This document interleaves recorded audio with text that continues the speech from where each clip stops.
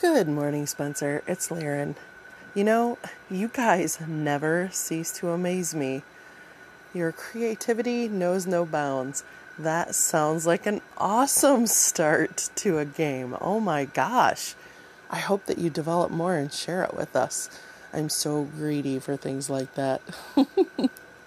It's funny, the game that we made characters for last night that Jeff is running is a game as well, but it isn't that serious. I say that. All we've done is make characters, but knowing all of the people who are of us are a tad silly, so I suspect there will be some comedy in our game as well. Anyway, I hope that you're having a great day. Thank you for saying that, Liren. And although I am pleased with it, when you consider it's part of something that's only about 4 pages long and it's all I've produced in about 6 months, it does kind of, I don't know, it's difficult to class myself as a creative. But thank you. And I'm really excited for your game. I can't wait to hear how you get on with that. And there's always room for a bit of comedy.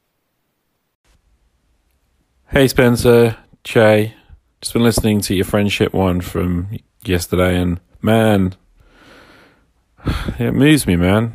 So thanks for putting that out there. I have to agree with you.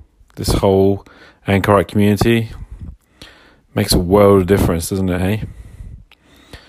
Yeah. So I just wanted to say thanks, man, for putting that out there.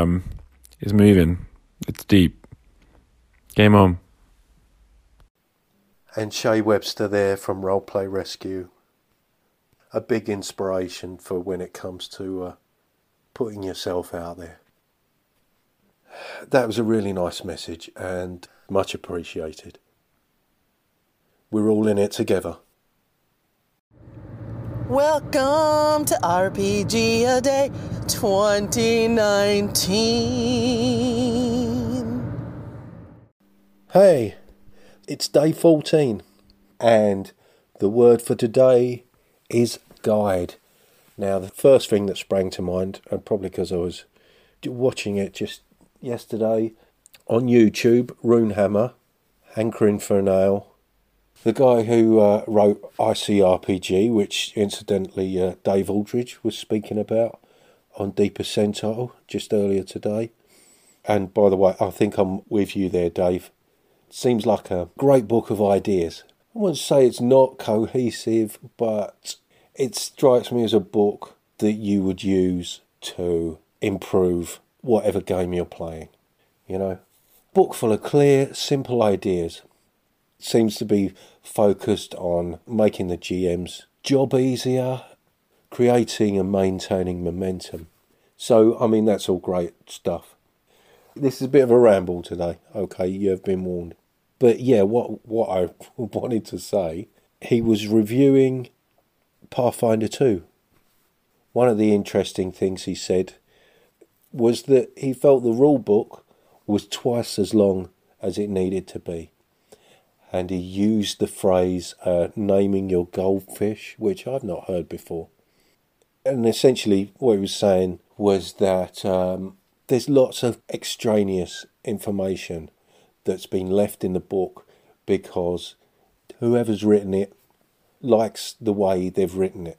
Rather than it being concise, could have really done with some extensive editing, which essentially means it's not a great rule book. And he mentioned a couple of examples of good, concise rules. And what surprised me is that neither of them are slim volumes. He highlighted Call of Cthulhu, 7th edition, and Astonishing Swordsmen and Sorcerers of Hyperborea. And neither of those are slim volumes, but he said they're really well written, particularly for people who are new to the hobby. Written very clearly, with clear and accurate use of language. It assumes a certain degree of intelligence, and they're books that do not talk down to the reader, which I found really interesting. And I've not read either of those books.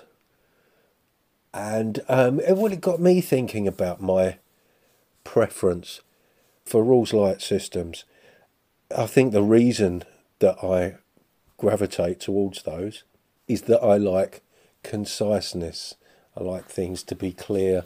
I don't like lots of setting details and stuff like that, which is one of the reasons why I'm so excited about Chris McDowell's Kickstarter. Basically, the new version of Into the Odd, Electric Bastion Land. The Kickstarter was due to be put up this month, but he's had to put it back till November, I believe. And I get the impression that he's trying to get all his ducks in a row before he puts the Kickstarter up, which is admirable. And I'm very excited about that because I love the way that he presents stuff and the way he's laid out this new Electric Bastion Land book. Everything's a double-page spread. So explaining Bastion itself, the city of Bastion, it's got 2 pages describing like an urban crawl, and he breaks that down into 3 bullet points, and that's all you need to know. I really like that approach to conveying information. And he talks about that extensively during an interview. He was interviewed by Ben Milton on the Questing Beast channel, which, if you're talking about guides, Ben Milton has probably brought my attention to some of the best stuff that's available in the OSR. And if I'm going to go down that route, I have to give a shout out to the legend of legends, Jeremy Frothsoft Smith, with his Thought Eater Hump Day Bloggerama, which is just an inexhaustible source of great free content. If we're talking guides, he's the man to follow. Warning, if celebrating the sound of dice hitting the table and pondering the meaning of the many acronyms within your player's handbook doesn't cure that burning sensation, please see your doctor. Big thanks to Liren from Updates from the Middle of Nowhere for her very special contributions.